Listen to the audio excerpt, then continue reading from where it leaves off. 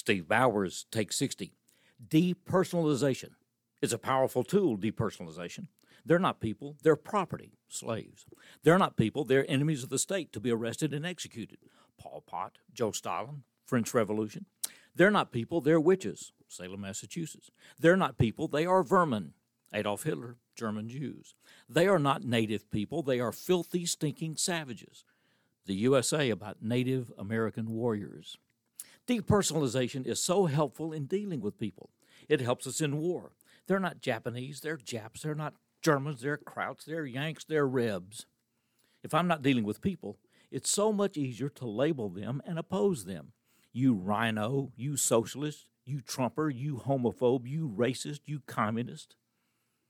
My fellow Americans, my fellow Americans, my fellow Americans. Steve Bowers, Take 60.